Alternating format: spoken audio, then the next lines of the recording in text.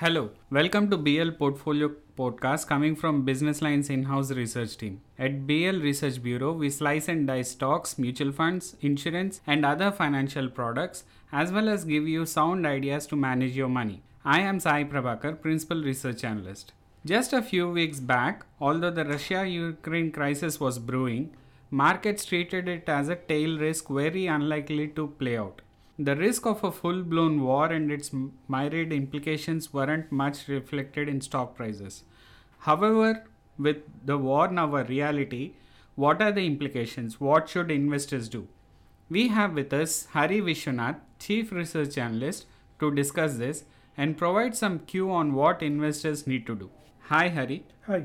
So, you first wrote on the brewing crisis in our portfolio edition dated January 25th, much before the war started, on why this was a risk markets were ignoring and investors needed to prepare in advance.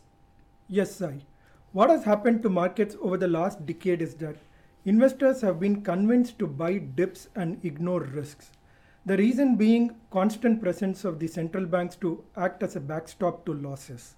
So there was a very strong conditioning amongst investors. This has gone on for such a long while. So it wasn't entirely a surprise that markets weren't adequately factoring this. However, one thing that is paramount to successful investing is managing risks. And when we published the article in January, nobody knew whether the war would take place or not. It could have gone either way. However, from a risk management perspective, it was a very simple decision to make. Markets were already trading at expensive levels, even assuming the world was going to be peaceful for many years to come. And they were due for a correction anyways. Inflation was at the highest levels in developed markets in terms of they were breaking multi-year decade highs, especially in the US. And so central banks were getting concerned about it, and they were beginning to embark on a path of monetary tightening. And add to it the risk of a war involving a country with the largest nuclear arsenal in the world. In my opinion, it was foolhardy to ignore the risks, and that's what markets were doing in January and early February. With the markets having corrected over the last week, are the risks adequately factored? No. The crisis has been escalating more severely since the war started last week.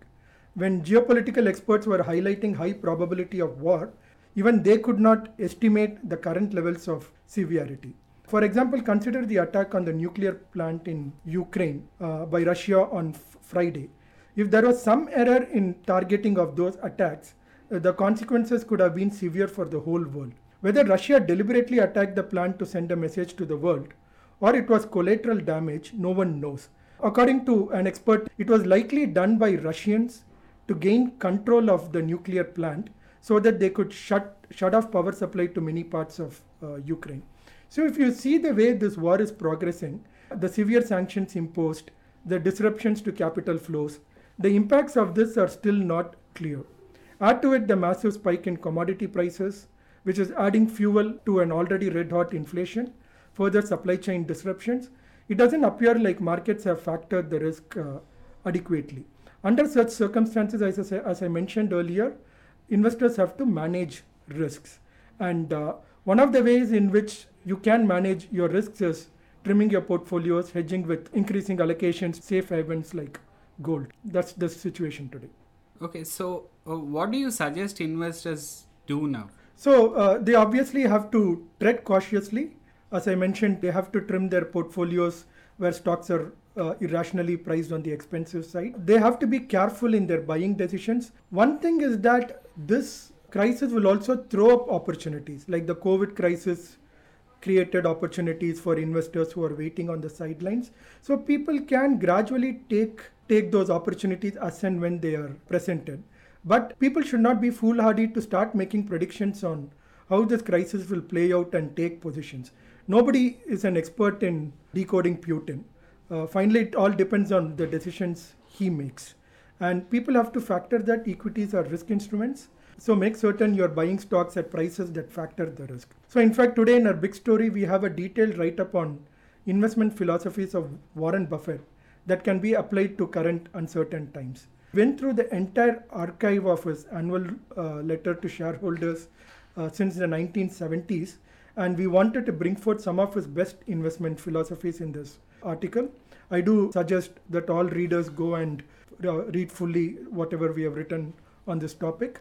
Buffett has seen inflation, stagflation, many wars, many bubbles during his investment career, and he's continued to generate market-beating returns for his shareholders. So we can learn a lot from his strategies.